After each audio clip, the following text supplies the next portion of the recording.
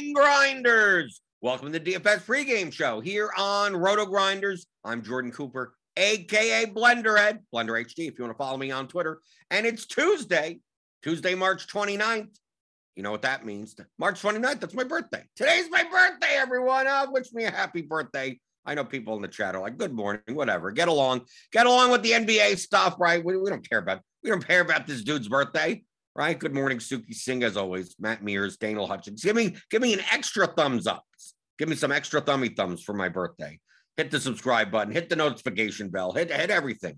Hit everything you want. Click Trolls is here. Morning. No one cares about my birthday, right? I'm 43 years old. Okay.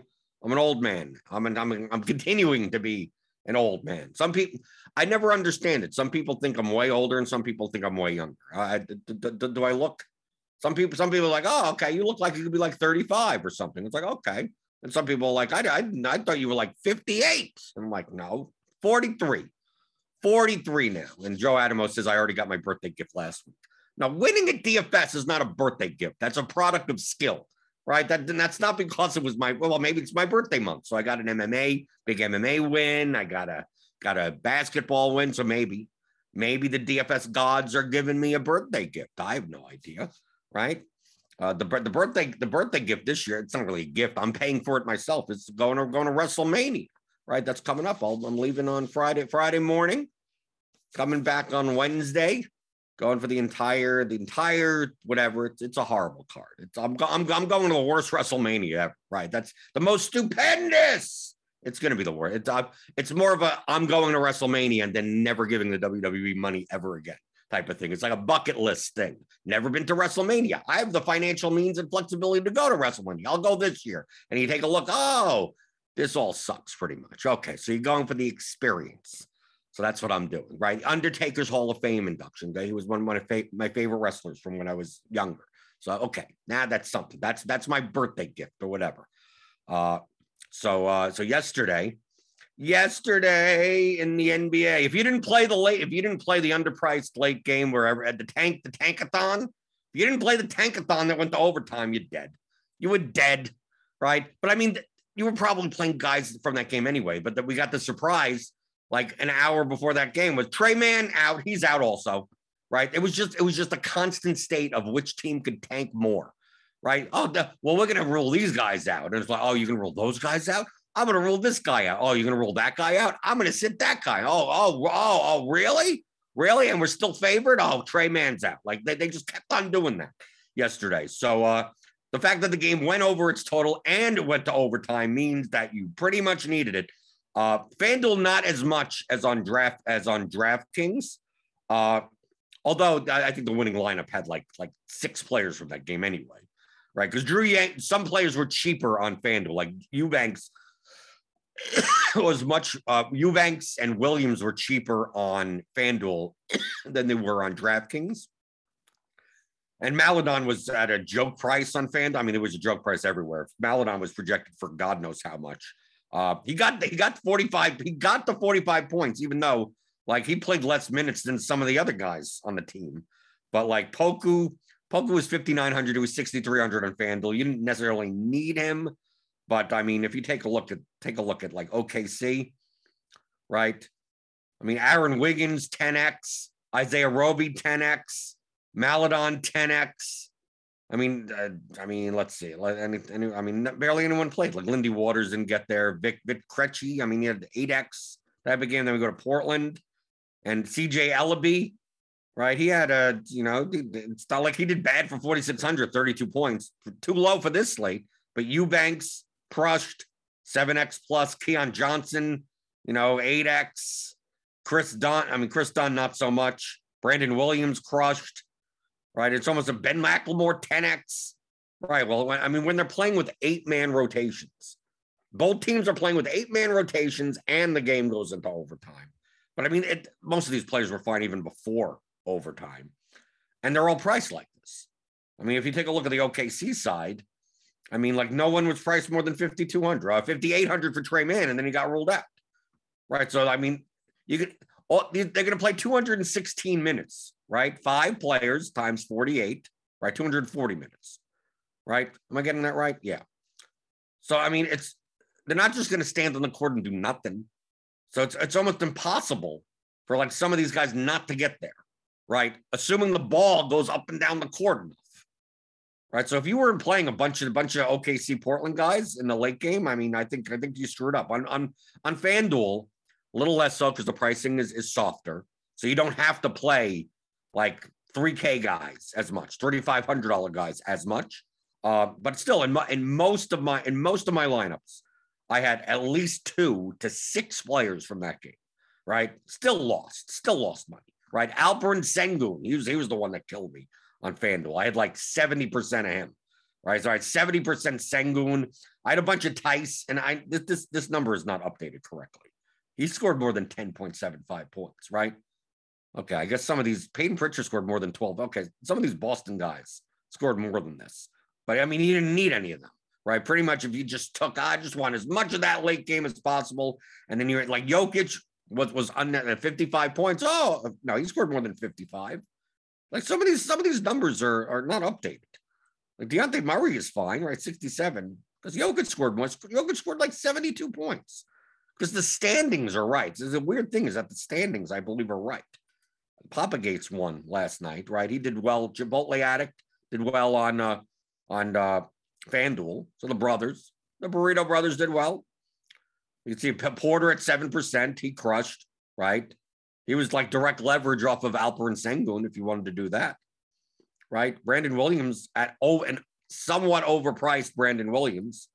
I mean, he was efficiently priced, just in comparison to the other Portland players, right? So you played Williams and Eubanks together. You played 4 OKC players, Kevin Porter and Dejounte Murray, right? There you go, done. Came in second. This one had just even with Kyle Anderson, just whatever. Aaron Wiggins at 12%. Keldon Johnson at 7%. Yeah, look at all these top lineups. It's all like, okay, we're just going to jam in as many of the cheap guys, the underpriced guys from that late tankathon game, and then figure it out from there.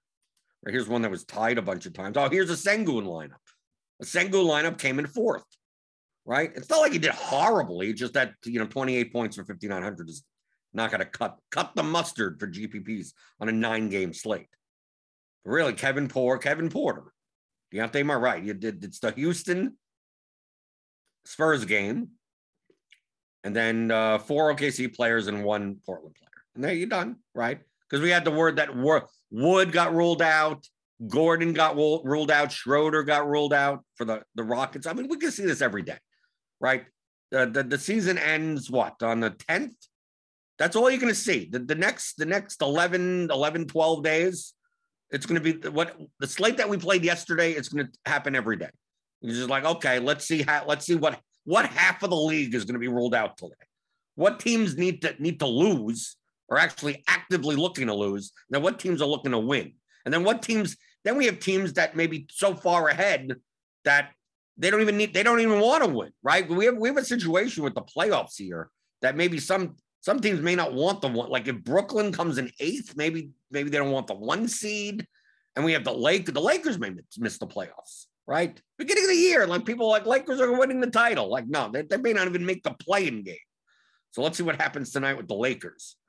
But someone in the Roto-Grinders Discord, which you can join, rotogrinders.com/Discord. Okay, go there. I know you're probably seeing before every pregame show, Kevin Roth teaches you how to join the Discord. So go and do it. I have my own channel there, Blender's Game Theory. It's only for premium members though, so sign up for premium. And you can ask me anything. That's the place to go for extended conversations with me, not my DMs on Twitter. Right, not that, like 240 characters on Twitter ain't going to cut it, right? So if you want to go there and ask me any DFS strategy questions, obviously in the YouTube chat on any of these shows, I think I'm the most available person to answer anything you want.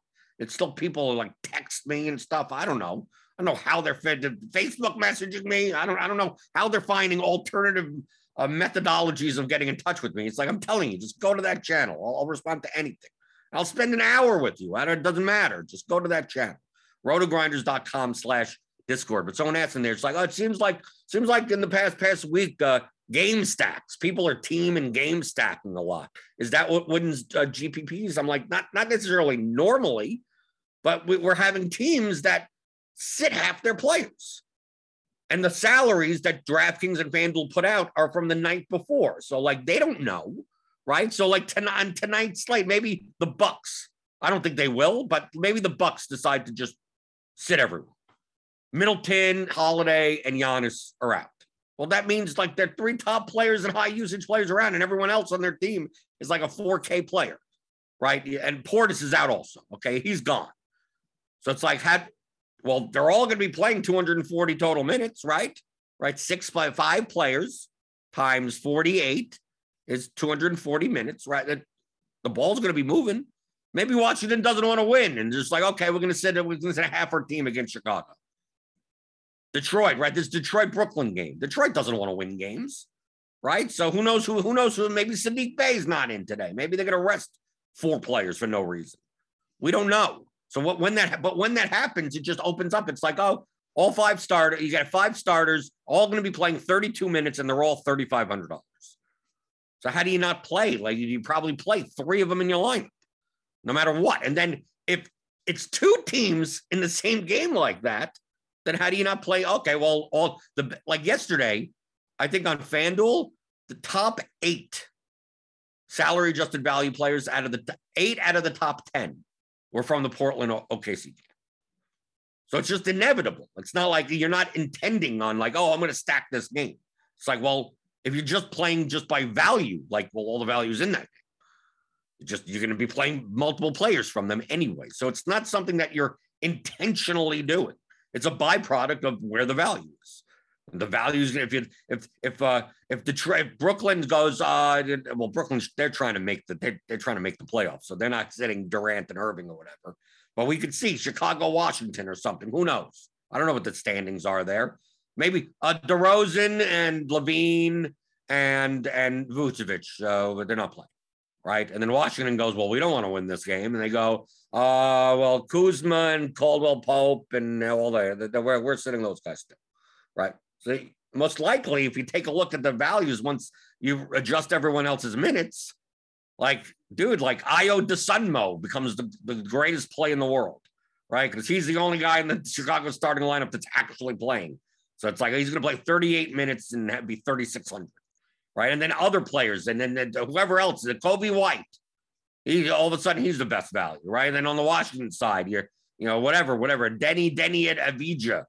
Right. Yeah, he's probably going to play 40 minutes for like min price. Like, it's inevitable that you're going to be getting a lot of players from that game. So that it's a byproduct of that, not of like, oh, you should be focusing on correlation in NBA. The correlations in NBA are fairly weak. I'm not saying they don't exist, but they're not the priority. There's something that could be on your list, but not on high on your priority list. And MLB, it's almost at the top. It's pretty much at the top of your priority list. When we're playing MLB DFS, you're probably stacking 3, 4, 5 guys from the same team as a priority. In basketball, you're not doing that. When I say, well, if you're going to play this guy from one team, play the guy from the other side of the game because they're correlated to some degree. That's like a tiebreaker. That's down on the list. Don't just do that blindly, because if that's all the player values are awful. It's like the correlation's not going to make up for that. Going through the YouTube chat, feel bad for the fans with all the takers. Who cares about the fans, Daniel? Who cares about the fans? No one's a fan of this. I don't even watch basketball. I don't care. Let's see. Kickstart says, good morning and happy birthday. Well, thank you. Masher with a happy birthday. Bill Thomas says, I had at least 4 players in every lineup from the Tankathon and still wasn't close to them in cash. Yeah, well, they were the popular plays anyway. You're right. You need at least 4. No, you needed at least 6. It depends on the site. Probably you needed more on DraftKings than you did on FanDuel. Because FanDuel, if you took 6 guys from that game, you had to leave salary on the table. I mean, like, it was like most likely you were playing Dejounte Murray, Nikola Jokic, and then jamming as many players from that game as possible. I mean, you're still left with an 8K play. You're still like, well, who else can I fit in? It's like, then you're probably playing a DeRozan or something, or someone in a Jimmy Butler, Bam Adebayo, like, because you could spend up for raw points. There's no point in, I'm going to take less projection and leave 5,000 on the table. No. Right, Derek Key said he had Pascal, Murray, and Jokic, and still not enough. Right, you needed all those. You needed all those. If you had all 3, that was perfect, other than the fact that the other 6 players in your lineup needed to be from that game, right? Because those are expensive players, right? You had like a 10K, 12K, 9K player. If you built like that, you still needed like you still needed Drew Eubanks. You still needed Maladon and Brandon Williams and whoever.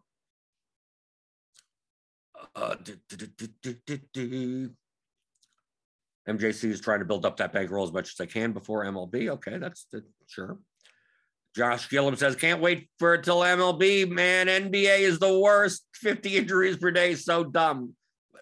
I've been saying that since the start of the year, right? NBA DFS is the worst, even when the day one, opening day, right? 2 weeks in, people are resting, right? And the swaps mean so much, right? One guy's out changes the whole context of the entire slate. MLB, it doesn't work like that. Occasionally, you'll get those. This guy isn't pitching today; it's the other guy. Does it? Are we now just rushing to stack the other team? Like, no, it's not. It's not a priority, right? On the sometimes on Sundays for MLB, they'll sit guys, right? The top 3 hitters on the team, and Bryce Harper's going to be out, and Juan Soto is going to be out, and it's like it's a weak lineup, and it's like, that boosts a little bit for the opposing pitcher, right? Okay, it adds a cheaper stack in that lineup because now it's cheaper players batting higher in the order, but it doesn't. It's not like, you gotta rush. Oh my God, late swap everything. It's baseball. It's a very event-driven sport, so the salaries to value aren't as correlated. Right? You have a 3K guy that hits 3 home runs, right? A 3K guy that plays 6 minutes in NBA ain't getting 50 points, right? It doesn't work that way. So you never have to just rush in. Well, if this guy's not playing and this guy's not batting 4th, that means whoever is batting 4th, I gotta play all of it. It just doesn't work that way. Kid Clouder says, "Have fun at WrestleMania." Thank you. Paul Whitlet says, that's why people are watching the show. You got to respect all DFS sports. I respect my money, right? I played yesterday, right? I'm playing it, right? I didn't play on DraftKings. I played on FanDuel. FanDuel went back to the bad payout structures again. They went back to it. They were doing so well. The past 5 or 6 days, they had a $9.99 entry contest that paid $50K to first, $30K to second, $20K to third, 10, 12K, 8K, 6K. Like by 11th place, it's $1,000. 15th place is $1,000, right? Nice flat up top. Nice good flat. I can play these. I can 150. Let's go. I could do that. And now they're back to it's a $4 entry, 100K to first, 30K to second, 15K to third, 7,500 to fourth, 3,000 to fifth, 1,500, I think, to sixth, 1,000 to seventh. I think by 10th place, it's like $800 or something like that. Like that's what I don't like, right? Because it's like, well, I could come in 8th and lose money. I mean, like that's just stupid. Come on, FanDuel. I'd rather pay the extra per entry fee and have a flatter payout structure, right? I mean, DraftKings ain't that much better for their $15 fadeaway, but it's still better than FanDuel's structure like that. Other than the fact that the field size is bigger and the price point is lower. Jacob Calloway's back. Oh, I haven't seen Jacob in a while. Hey, Blender, I haven't been here in a while. Yes, I noticed. Just wanted to pop in and say congrats on the Bink. Now, please stop teaching people how to win. Oh, do I just stop right now? Should I just leave? Just leave in the middle of the show? We're 20 minutes in. Done. I'm done. I quit. Right. I quit Roto Grinders. Got to stop. No, I don't stop teaching people because if you notice, I've been teaching people for years. It doesn't stop me from winning, right? Doesn't stop me from winning because for a couple of things. One, there's a lot more dumb people out there that you think, right? In these contests, there's a lot of dead money, right? Or bad, below average players. Maybe not horrible. Maybe there aren't as many horrible players as there was, 8 years ago. But there's still plenty of bad players, below average players, right? That are still just picking players and playing with no care in the world to any type of mathematics, probability, statistics, game theory of nothing, right? It's just whatever. And then you also the fact that I could do shows like this, and 95% of people will still not do it, right? That's the thing that always amazes me, right? You sign up for Roto Grinders, right? Most of my content is free, right? I do have a course, right? The Theory of Daily Fantasy Sports, 15-hour audio DFS masterclass. You can pick up at theoryofdfs.com. It's $125. How to think like a professional DFS player. All the concepts I talk about on this pregame show are in there, right? So if you didn't want to pay at all, you could just watch all the pregame shows since the beginning. And I repeat things over and over again so often that you'll end up getting pretty much everything that's in this course throughout the course of watching, 700 hours of past shows. But do you want to spend the time to do that? No. Okay. So that's why it's all in one place. One nice little seminar structured in a way where it's supposed to be like lessons and teach you how to do things and all in order sequentially the way that it should be.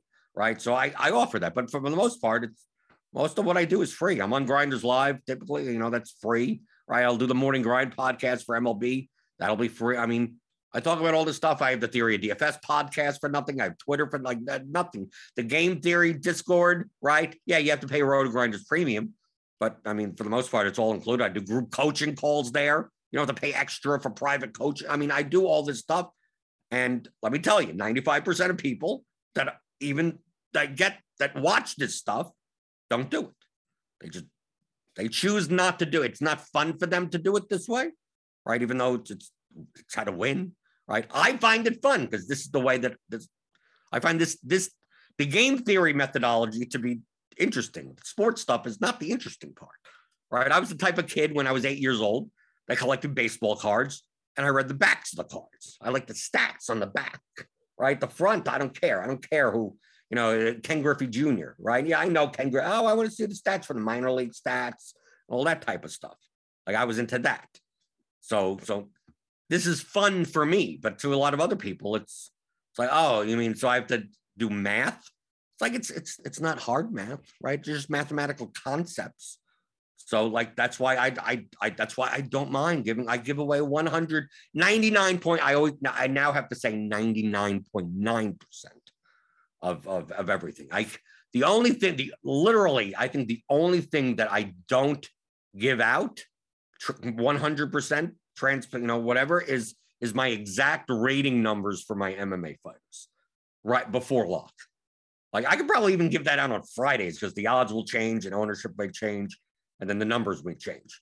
But like at noonish on an MMA Saturday, like those numbers that I input into lineup HQ, that's the only thing I don't give. And it's only due to the fact that if you had those numbers, like you're more like you could make lineups that are going to be duplicated with my lineups. Now, I could show you like I have these fighters over and under owned. I could tell you that I could rank them. I could whatever, but the actual number that I'm going to input into the projection column, it's like that means you could just like obviously I'm changing a bunch of stuff. To what types of lineups do I want more than others? But for the most part, I'm running 150 based on those ratings, and you may.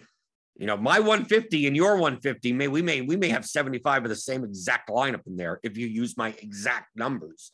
And duplication in MMA means something for the large field GPPs, right? If it was golf, maybe I wouldn't mind as much, right? Because there's 156 golfers to choose from, and the likelihood of you coming up with that many dupes on my lineups is probably low, right? I don't care as much. But an MMA on a 13-fight card, I have to care because every dupe lowers my expected value. So I cannot give out those exact numbers, but I could, I'm playing more of this guy and more of that guy. I mean, you could kind of come up with types of lineups that I'm building anyway, but not the exact. No, I don't want to make it that you can press one button and duplicate like half the lineups that I'm playing.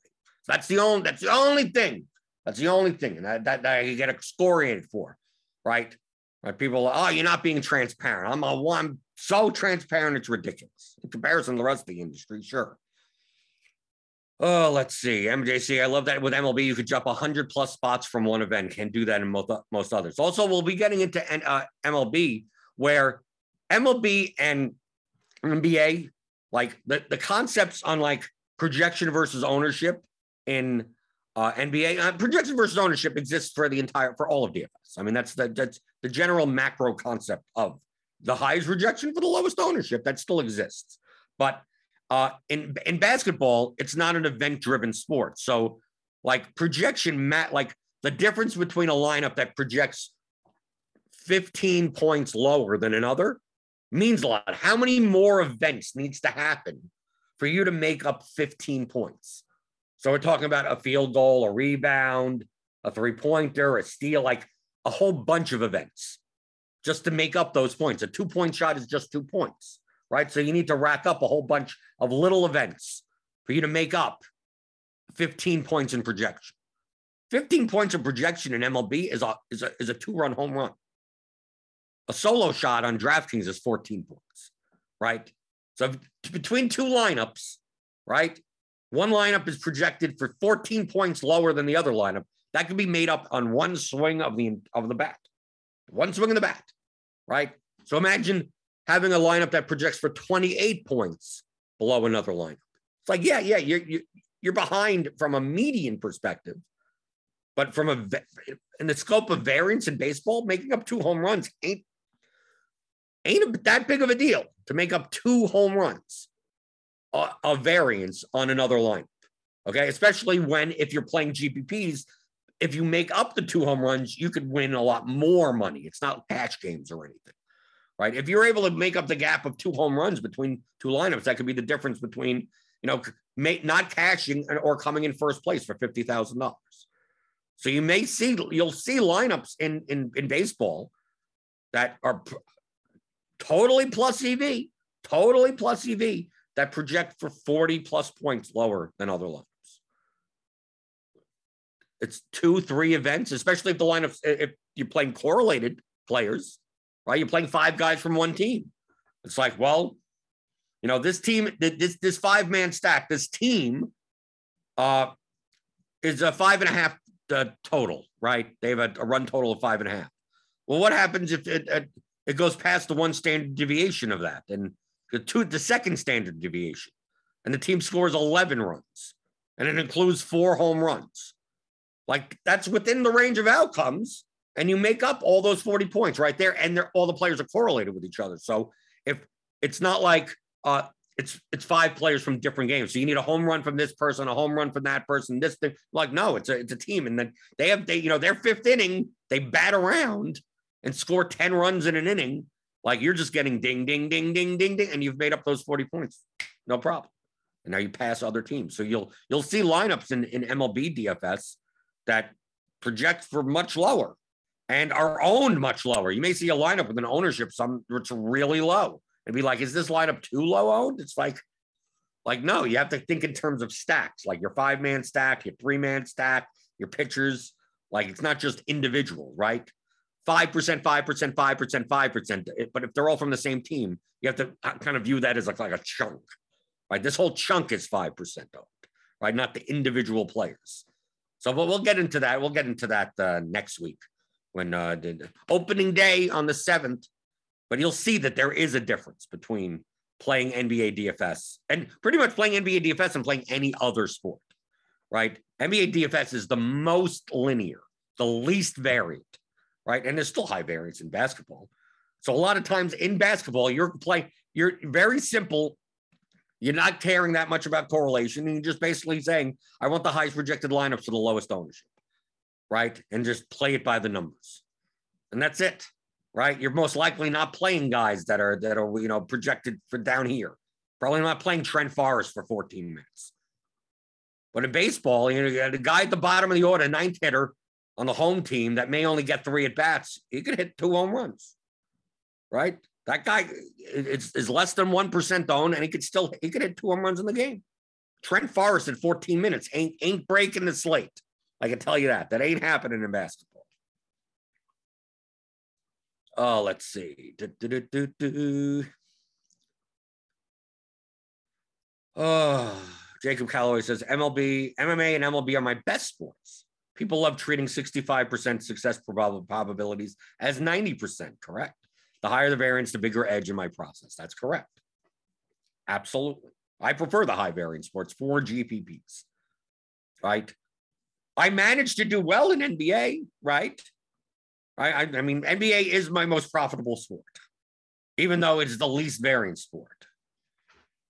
But I mean, you know what I have to credit my success in NBA DFS primarily. Primarily, I mean, obviously, yeah, you need some skill, but the Roto-Grinders projections.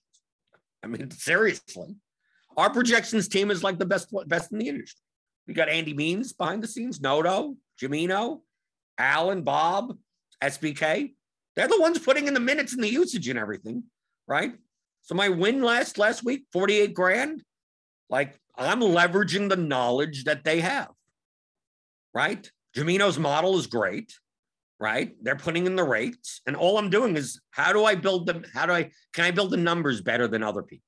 That's it. That's what NBA DFS is. In the other sports, it's much a higher variance. So more game theory is probably involved in that. What stats are under-owned versus over-owned? What, correlations between teams, those types of things. MMA, same for MMA. When people are like, oh, when someone's a minus 300 favorite, this guy's going to smash. It's like, well, 25% of the time they lose, right? That's what minus 300 equals, right? Minus 300 is what? 75%? So should the underdog to that fighter be only 4% owned? No. The underdog wins 25% of the time. I don't know with what score, but probably they're cheap enough that even a 70-point score is good enough at that level. But that's how you exploit the field. The field is overestimating probabilities, right? Sometimes the high probability things are actually being underestimated as well. Because we see that in NBA, where a guy projects for 7 million points and ends up being 80% owned when they should be 90% owned, right? MMA, you don't get that as much. Sometimes you do. Sometimes in MMA, sometimes you do in MMA.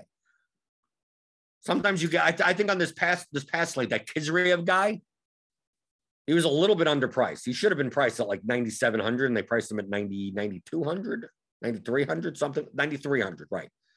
And I had, he ended up being like, I think 58% owned, but I had his efficient ownership closer to 70. Like, he should have been 70% owned. So I had a ton of them, right? Because the guy was under-owned. So I mean, that's a game theory type of thing, right? That's less that you're doing those 1v1s, those type of calculations less in basketball and NBA DFS. Okay. Daniel Hutchins says, ironically, I find the lower variance in NBA athlete scores leads to higher variance in your dollar results. Yeah, you'll have big only because the edge between lineups is going to be smaller. Wouldn't that be the reason, Daniel? For instance, if you were a 52-48, let's say we're playing head-to-heads, and you were a 52-48 favorite over someone in DFS, in NBA versus MLB, like the variance of the edge is so small, the skill gap between the lineups is so small that you could go in extended runs of losing 8 in a row, 9 in a row, whatever. But if the skill gap between the DFS players is higher, then you're going to suffer less variance. So shouldn't that be the reason? It's hard not to build good lineups in NBA between skillful players, right? I'm not talking about schmucks in the toilet that like, oh, I'm not going to play anyone from the Portland OKC game, even though they're all underpriced. Like, I'm not talking about those people. But between the 150 maxers, between the experienced players, people that are using projections, people that are subscribed to Roto-Grinders, like, my lineups ain't going to be, if your lineups are better than mine, they're barely better than mine. And even for the people that aren't playing for a living like I am, that are just using Roto-Grinders projections and going, I'm going to make a couple of tweaks, I'm going to lock this guy in here, and then they play 50 lineups. Like, their lineups are probably not going to be that. If your lineups are better, they're only marginally better, right? So now you have a contest that 30,000 entries, and out of the 30,000 entries, 25,000 of them are not that much different from each other, right? Not dramatically enough. The skill gap is very minimal between them. Well, the variance is going to be through the roof, right? Now, if you were in a 30,000 entry contest and 25,000 were bad lineups and only 5,000 were good lineups, and then the marginal between them, then you have much lower variance, right? Because you have so many other bad lineups in there. That's the main reason. But that's the main reason why, one, I don't mind teaching others because I know how many bad lineups there are in large field contests. And two, the amount of bad lineups in large field contests make it so that the variance actually goes down. I think Alex Baker has said that he has less swings in the large field contests than in the smaller field ones. Like Alex will play, the $888 contest, the $2,000, milli contest and everything. But then he'll play, the 150 max $8, whatever the hell, the lottery style, whatever. And it goes, as a result, his swings and those are much lower than in the higher stakes, less than 1,000 entries, because the skill gap between Alex and everyone else is not that dramatic. You're not going to get many bad lineups in those contests. But in the large field contests, a lot of times pretty much the rake is paid for, right? There's going to be 15% of lineups in there that have almost no chance, have a very, very low ROI. So it's like when you play a 150 max at like the $4 contest on FanDuel tonight, right? I'm going to put in $600. Like most likely I'm going to get back half of it. On most days, I'm minus 20, minus 25%, right? On most days, you put in 600, you get back 450, right? In the higher stakes stuff, if you were to do that, if all the people in the contest that I'm playing were of equal skill, I'd have days where I put in 600 and get back $80, right? There'd be days I get back zero. I mean, like the variance between the results of 1v1s and 2v2s are going to make it like that. But when you have it where you put in 150 lineups and there's five, I think in the contest tonight on FanDuel, there's 117,000 entries. I think something like that. I could tell you probably 20,000 of them have no shot at first place. Like 20,000 entries have almost no equity for first place, right? Which means like my min cash like starts going up like this, like there's no tomorrow. And my chances of winning first goes up a lot more. I'll win first or I come in the top 5 way more than I should if those other lineups did not exist, which is the main reason why I can never get around not playing large field contests, even though you basically just like, I hope I win 2 or 3 this year. I mean, like that 2 or 3 slates make your entire year, which sucks because you go in months long of like, oh, I'm just slowly bleeding away. When is it going to happen? And then it happens. And like, oh, okay. I still am good at this game, right? It finally got it, right? But the swings of that are much less than trying to do, the monster on FanDuel and compete with like there's very few bad lineups in there, negative EV lineups. So like, yes, the swings are smaller if you play 1 entry into them, but if you're maxing out and stuff like that, I can obviously see how the swings could be much bigger. Going through the YouTube chat a little bit more. Daniel's answering questions. Who's nerdy? If you don't know, Daniel's nerdy tenor in the chat. Alex Santi says the projections from RG may be profitable in cash, which is the only reason I didn't lose money this NBA season. Yeah, that's what I did last season. I played much more GPP this season than cash games. But yeah, FanDuel cash last year, I made like 20 grand on. Just on the projections.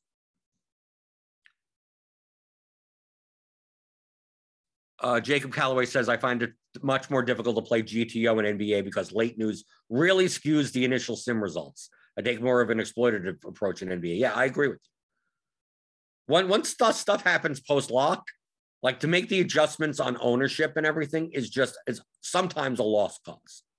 I mean, I would say, especially now, right, with every half a minute, someone's getting this is out, the starting lineup changes, things change so much that sometimes I just throw up my hands.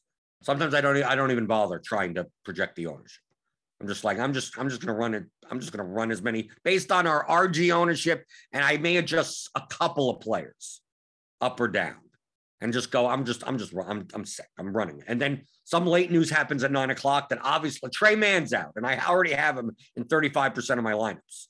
And it's like, okay, well, how does that affect the ownership of all these other? I have no clue at this point. So at that point, all I'm doing is just removing Trey Mann and just removing all constraints and say, just jamming the most fantasy points projections into all my lineups and just, I'm done with it. I'm done. But by default, that's probably gonna be better than me trying to like, what lineup is this? And what line, like, just no, I couldn't predict who's going to be owned at this point. Right.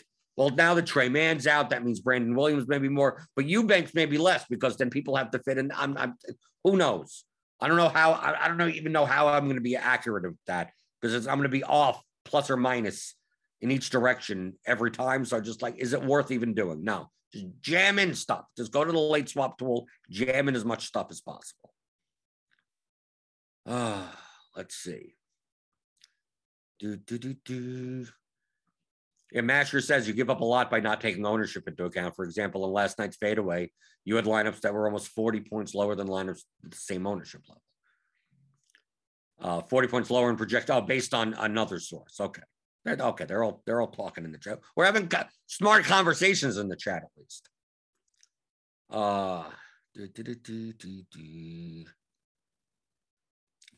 But Daniel Hutchins says, I wouldn't take my NBA lineups too seriously. I think it's still my worst sport. Well, for results wise, I mean, but Daniel, I think you do well in MLB, right? I remember last season, and I think didn't you win you won like 7 GPPs or something in MLB, right? And talking about winning GPPs and playing MLB, you could always get the bat, right? Roto Grinders, where's the bat? rotogrinders.com/the-bat. It's Derek Hardy's projections, right? These are the projections that I use as my baselines for MLB season. So feel free to go pick them up. Derek Hardy will also be doing his own ownership projections. So that's being added to this year. So if you go to rotogrinders.com/the-bat and go subscribe to that. That's in addition to your Roto Grinders premium membership. So we still have Roto Grinders MLB projections, but Derek Hardy's projection system has like 700 million variables and stuff. I mean, it has everything you could possibly expect to have as a variable inside a baseball projection system. Derek Hardy does, and he will be doing stack projections for GPPs. Usually uses StatCast data. He has ownership projections now. He also does like if you're playing like weekly or season long or stuff like that. He has like depending on when your league, Monday through Thursday, Friday through Sunday. He has those types of things. So he's got everything there.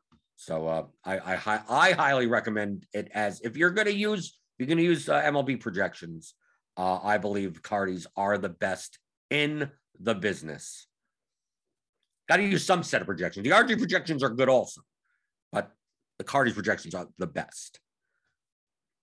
Let's see. Going through the YouTube chat. Not Selected says projection on the winning lineup last night was under 259, but yet score over 470 at the end of the night because the projection is a median outcome. Okay. That's the projection is not a prediction. Okay. This fantasy point column right here, you see where it says 457? This does not mean the model thinks that Luka Doncic will score 57 points. What it's doing is simulating 100,000 or whatever outcomes. It's replaying the Mavericks game over and over and over again, right? So it plays it once. He scores 64. Plays it again, 36, 78, right? It just simulates based on all of the usage numbers and everything like that. The percentage of the time it goes overtime, percentage of the time he gets hurt, right? Keeps on going. Does that 10,000, 100,000, whatever amount of times, a lot of times, right? So it goes through all of that. Then it gets a distribution. So I'm going to show a normal distribution, right? That'll be the closest type, right? So all of those range of outcomes, right? So sometimes Luka scores 90 points. That's like somewhere over here. Sometimes he gets injured in the beginning of the game and only scores 3 points. That's way over here, right? In all of these simulations, right? So the middle range, right, based on running out all of those simulations is 57, 57.08. That's the 50th percentile outcome. Okay? So 50% of the time, Luka scores 57 or more points. 50% of the time, he scores less than 57 points. Now we take a look at the floor and the ceiling from Jamino. This is around the one standard deviation plus or minus of the player's median outcome, right? Normal, this red zone right here, right? So this is 34% of the outcomes are here. 34% of the outcomes are here. So 68%, right? This is called the 68, 95, 99 rule of a normal distribution. Now, not every player's distribution is this normal, but it's in basketball, it's at least it's close. It's close enough to normal, right? We see different types of distributions in event-driven sports. So 68% of the outcomes will be for Luka, between 43 and 72 and 74, right? These two numbers. Okay? 68% of the outcomes. So the floor, if you consider the floor to be around the 15th percentile and the ceiling to be around the 85th percentile, that means Luka scores 43.95 points or more 85% of the time. He scores 74 or more points 15% of the time, right? Because that goes along with this normal distribution. Okay? So just because a player is projected for this, I mean, his range of outcomes is that. That's what you're looking at here. Rudy Gobert is not predicted to score 45 points. That's just his 50th percentile outcome. That's it. That's all that means, right? Within one standard deviation, he's going to score somewhere between 31 and 57 points. Okay? So now I could put on a lineup like this. For instance, let's show, I'm going to build one lineup. Okay? One lineup, one unique play, doesn't matter. I'm just building one lineup. Okay? And I'm going to build basically the optimal, right? Everything's set up this way, right? Okay. I can build one lineup using the median projection. This is FanDuel for tonight. Our current overnight projections, right? So I'm going to use it using the median. Okay. So this is 338.94 as a median projection. What's the ceiling of this? Now I'm going to run one lineup by ceiling projection. Maybe a slightly different lineup. Okay. This lineup has a ceiling of 470. Okay. That means if everyone hits their 85th percentile outcome, right? That's what the ceiling is, around the 85th, right? I say it's an even number. 84th percent, 16th and 84th, right? It should be that. So the lineup that 338 median has a ceiling of 470. Okay. The difference, that's how big of a gap that is. If you went by floor, right? 229. Okay. So within one standard deviation, which is inside of this big red, part of the distribution curve, 68% of the time, right? 68% of the time, that lineup, right? Or the top line, whatever, scores between 229 and 470 points. Okay. The middle of that is 338. Okay. So that's when you say, oh, well, it was projected for X number. It's like, that's the median. That's the 50th percentile outcomes. Projections are not predictions. All they do is show you the range of outcomes, the percentage of times in the simulations based on the minutes and the usage and the matchups and all the other variables that these things happen, right? So it's not going to say, oh, Luke is going to score a lot of points tonight. No, it doesn't say that. Wendy Gabriel is going to score 24.9 points. It doesn't say that. He could score 12 points tonight. He get into foul trouble and only play 14 minutes. That's on his low end of the range. He can play 36 minutes and score 45 points, right? That's outside of one standard deviation, but I mean, that'll happen, 12% of the time or something? 11%, 10% of the time? So that's what projections are. They're not predictions. I mean, I've explained this plenty of times before, but I haven't seen not selected here. So figure explain it to the new person. Let's see. And they're talking amongst themselves about MLB. Master says NBA lineup scores do follow a normal distribution, even more so than player fantasy point distributions. Standard deviation of lineup scores is about 25. Okay. Grant Brown says, if you build by ceiling, are you increasing the variance of your lineup since it's building off the best projections and largest deviations? I don't think it matters that much in NBA. I think that the distributions of players in NBA are normal enough that the difference between building by median and building by ceiling is not going to give you dramatically different lineups. If you're going to do anything like that, I'd be more likely to use randomness than just use pure ceiling projection. Truthfully, but I don't think it matters that much. Probably matters a little. It has to matter a little, but I don't think it matters dramatically. I think if you built 150 by median and 150 by ceiling, you're not going to get that dramatically different lineups. I'd be more inclined to put like 7% randomness or something like that. Right? True range, because we have true range randomness, right? And the higher, if you want a higher variance, whatever, and you want to put like 15 or 20%, I think that would be better off than just blindly building by ceiling projection on a sport that the players' distributions are more normal to begin with. So I don't think it matters. That's the really key. Baseball, I can understand doing that. Baseball, you could have two players that have a similar 50th percentile outcome and a much different ceiling, right? The difference between like slap hitters and power hitters, right? You may have two guys, two $3,600 shortstops, and one is more of a power hitter than the other one. And you may have both have 7-point median, but one has like 11-point ceiling, the other one has like a 14.5-point ceiling on that. Like then I think that matters more. But that's an event-driven sport. And the distributions of players aren't as normal. But in a more normally distributed sport, I don't think, do you build by this? Do you build by that? Any should be fine. Anything else before we get out of here?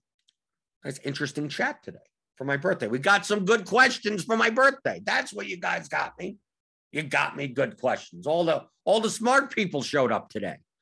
All the smart people showed up today. So they make me feel I don't have to go, oh my God, I have to repeat myself for the millionth time for a bunch of stupid people that I don't know why they don't just buy my course. You can do that for my birthday. Buy my course, theoryofdfs.com. The Theory of Daily Fantasy Sports, how to think like a professional DFS player. All these concepts are in there. What I explained about what a projection is in this course, right? Right? That's part of this course of how to that's part of chapter 3. What goes into a model? How does this all get done? That's all in there. If you want to learn that type of stuff, buy it for my birthday. That's my birthday gift. I don't mind. I don't mind just money. I don't need gifts. I buy everything that I want anyway. Right? So people buy like for Christmas or anything, like me and my wife, we don't buy each other anything. And number one, she spends my money. So it's like, her birthday gift is the tons of money that she spends throughout the course of the year on random stuff anyway. Then for me, it's like, what can you buy me that I have not already bought myself? No. So if anyone's going to give me anything, just give me money. Right? Because that could go to anything. Okay, so give me those thumbs ups. Give me those thummy thumbs on your way out the door. We got a 5-game NBA slate. I mean, I don't know what's going to happen tonight. But guys, Dean and the guys, Grinders Live later today, 4:45. Right, we just keep on creeping earlier and earlier for Grinders Live. 4:45 Eastern here on the YouTube channel. We also got Grant's live locks on the Scores and Odds channel. That's at 2 p.m. Eastern. And crunch time for premium members. So sign up for Roto Grinders Premium. rotogrinders.com/premium or click on the link in the description. Get $10 off your first month. Sign up for the bet. MLB season is coming up. And I'll see you guys tomorrow. You know, reviewing the slates from today. I only got 3 more days of basketball before we're done. We're done with all this crap. And I'll answer your DFS strategy questions as always on the DFS pregame show on rotogrinders.com.